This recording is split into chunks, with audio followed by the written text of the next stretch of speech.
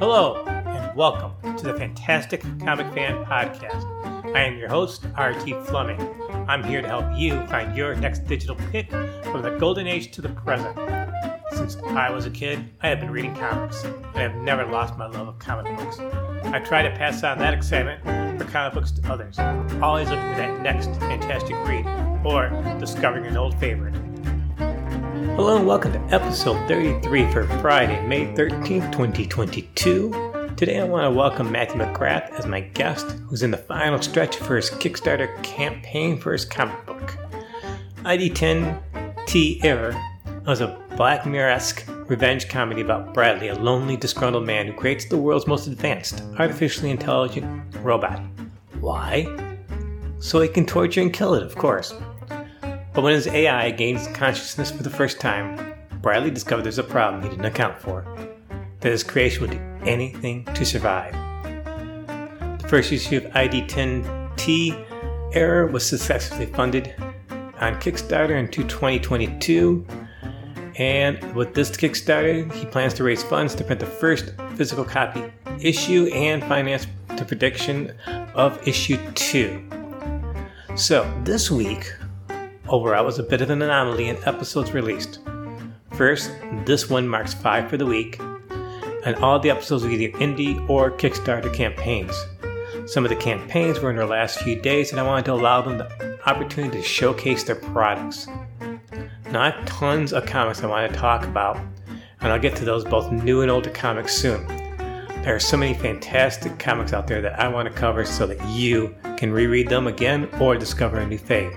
I've also logged a couple of nice inventories for guests that I plan to rotate in upcoming episodes over the next few weeks. All along, I planned a podcast to be a short-form podcast. My reviews of comics are usually around 15 minutes for a total episode, and the guest episodes are about 30 minutes. There are many fantastic comic book podcasts, and I think listeners are more apt to listen to my podcast in smaller episodes than one big long one. So, again, please review, rate, suggest this podcast to other comic book fans. Look at the show notes and follow us on Twitter, Instagram, and other social media. Go through past episodes and look at some of the show notes for some of the creators I showcased on the podcast. The more listeners who tune in, the more who might check out a new comic or help fund a Kickstarter campaign. I want to hear from you about the good and the not so good things about the podcast, what you like and don't like, suggestions on what to cover, what to improve. You are free to message me on Instagram, Twitter, or email me at fantasticcomicfan, all one word. Now let's get on to the show. Welcome to Fantastic Comic Fan. Today I would like to introduce Matt McGrath, who has a Kickstarter campaign going on. And before I talk about the Kickstarter, Matt, I usually ask people, how did you get started in comic books? And what was like your origin story? So why don't you tell our listeners all about that? Sure. How did I get started? I guess like reading comic books. I've been, I guess not reading, but ever since I was a kid, I collected comic books. I didn't necessarily read them. What were some of your favorite titles back then? Spawn. Yeah, Spawn was my jam when I was a little boy in the 90s. So you've got to be in your 30s. Yeah, I am turning 34 next month. So, see, yeah.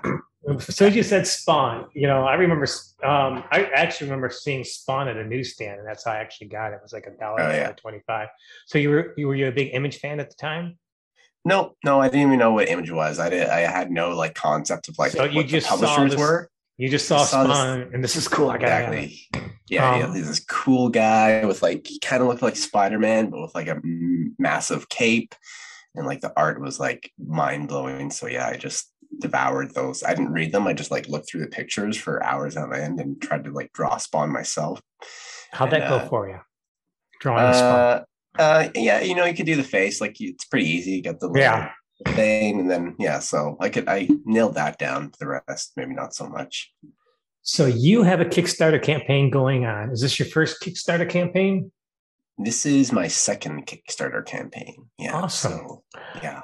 You only have a few more days, about a week for this Kickstarter campaign, which is why I wanted you on here and get you going and see if we can get some more backers going.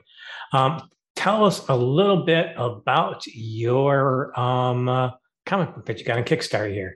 Sure. So the pitch is it's about a deranged computer programmer who, spends years and years of his life in his basement toiling away trying to create AI robot just with the junk that he has like around the house or around the neighborhood.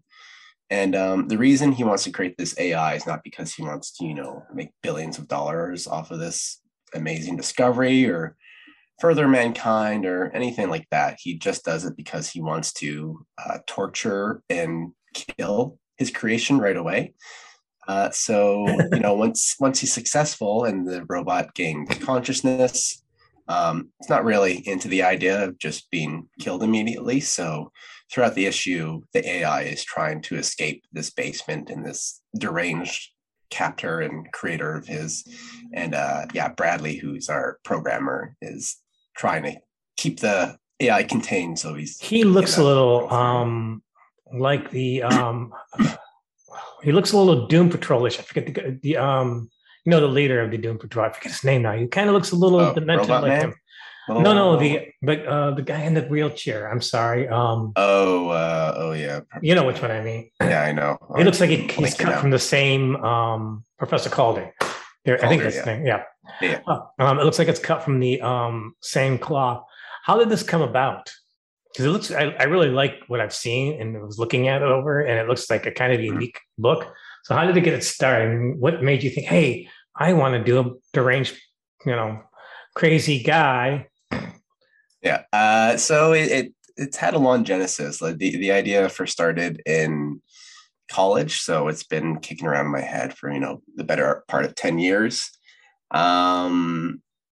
So I guess the initial idea, without kind of going into spoilers of the book. Don't go into spoilers. Okay, it's cool. But it's about my frustrations with technology and all of our frustrations with technology, I think. Hey, I just spent pretty much the better part of this week on tech support for my company that I work for. So I know exactly what, that is all about. Exactly. So when these things kind of fail us, we have so much frustration and anger, but no outlet to express it because we can't yell at this. And it's kind of childish too to sit there and get, frustrated over a computer or yell at your computer or swear at your computer or, they're sentient beings that you can actually, Exactly. The art of this is really cool art. The script and your art and everything together, you two really gel together, which is kind of hard because like a lot of creators, your collaborator is nowhere near you. You said he was in Brazil? Yep. From Brazil. And tell us his name and a little bit about his background. Sure. His name is Otavio Colino. Like I said, he's an illustrator from Brazil. He's an up-and-coming artist. I think ID10T Error is basically his first How did you find him? Reddit. There's like a subreddit of collaborators, like where you can find collaborators. So you can either post your portfolio and be like, hey, I'm looking for work, or you yourself go on and kind of look for people who to work with. So that's where I found him. He posted his portfolio, and immediately as I saw his work, the kind of way he's able to go kind of realistic in one panel, and then the next one, like people's eyes are popping. I exactly see, his art is it's so, it's different, it's fluid, it's, it's really kind of cool. What age group would you consider this comic book? I know there's some nasty words in there. I saw there's bad words. There's some bad words in there. Teen, I guess. Teenager. So you wouldn't give it to a 10-year-old again? Probably not. No. Probably not. Yeah. So, and when this gets done, do you have future plans for this particular character set? Yeah. So right now we're funding issue 1 and 2. Issue 1's already made. My first Kickstarter ever did was for issue 1. Gotcha. So this Kickstarter is to print issue 1, which last time was digital only, and we're doing issue 2 as well at the same Is time. issue two also going to be available in a digital format? Yep. Yeah. Yeah. It'll be available digital and in print. So Okay. there's People could definitely going to actually, be in. I'm sorry, What's people could that? actually order the first issue now if they wanted to. Is it in like Yeah. an edition? Okay, cool. Yeah, for sure. The information for all that will be in the show notes. So check it out. Because like I said, this is a really cool comic book story. No, anyways, I interrupted you, so please go on. Oh, sure. I was just going to say there will definitely be an issue 3 because issue 2 ends on the cliffhanger. So there will be an issue 3, and that'll be the end of the story, I guess. Like there's ways I can see continuing on with it if like there's a demand, but issue 3 kind of ends in a very natural place. So yeah, that's we'll see. TBD. Would you so outside of this project, do you have anything else that might be floating around in the future? And would you like to work with this particular artist again on a project? I Yeah, mean, for sure. I think once we're done issue 3, we have another project we kind of talked about a little bit. It's going to be I don't really. I just have the concept and a very broad story, but I want to do like a mecha horror, like a crossover between 1970s American slasher films and Japanese anime mechas. you So know, that I'm so amazed at times the amount of creativity in creators where they can take these completely different concepts, like you yeah. just described, and smash them together into something uniquely creative that even 10 years ago you wouldn't be able to do, you know.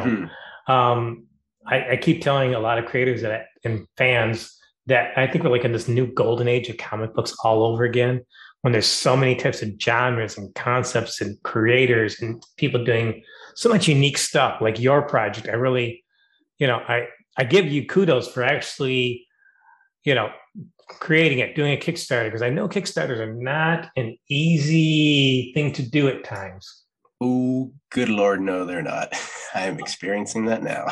Do you have any pointers for some of those people out there that are actually thinking of doing a Kickstarter? Don't do Yeah, it. I Just think don't. No, I'm teasing. you do it, but just do a lot of pre-planning first. Gotcha. You got to make sure, yeah, you got all your ducks in a row before you launch. I thought I had done a lot of pre-planning, but as Now soon you as I laugh at launch, I'm yourself. like, Yeah. yeah, I'm like, oh, I could have done so much more to boost this. Yeah, make sure you have like an audience to begin with. Have all your friends and family lined up so you can, hold out the tin can and rattle it and ask for money, all that stuff. Yeah. Have you done a lot of networking within the comic community through the various social media?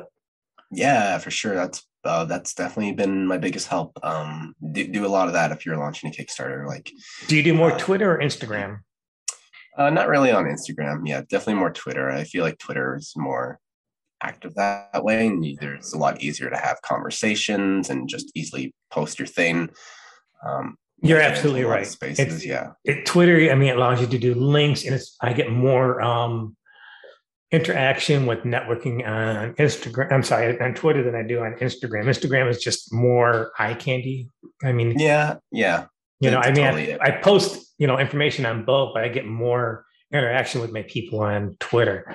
Matt, before I wrap this up, because you are in your lunch hour and Yeah.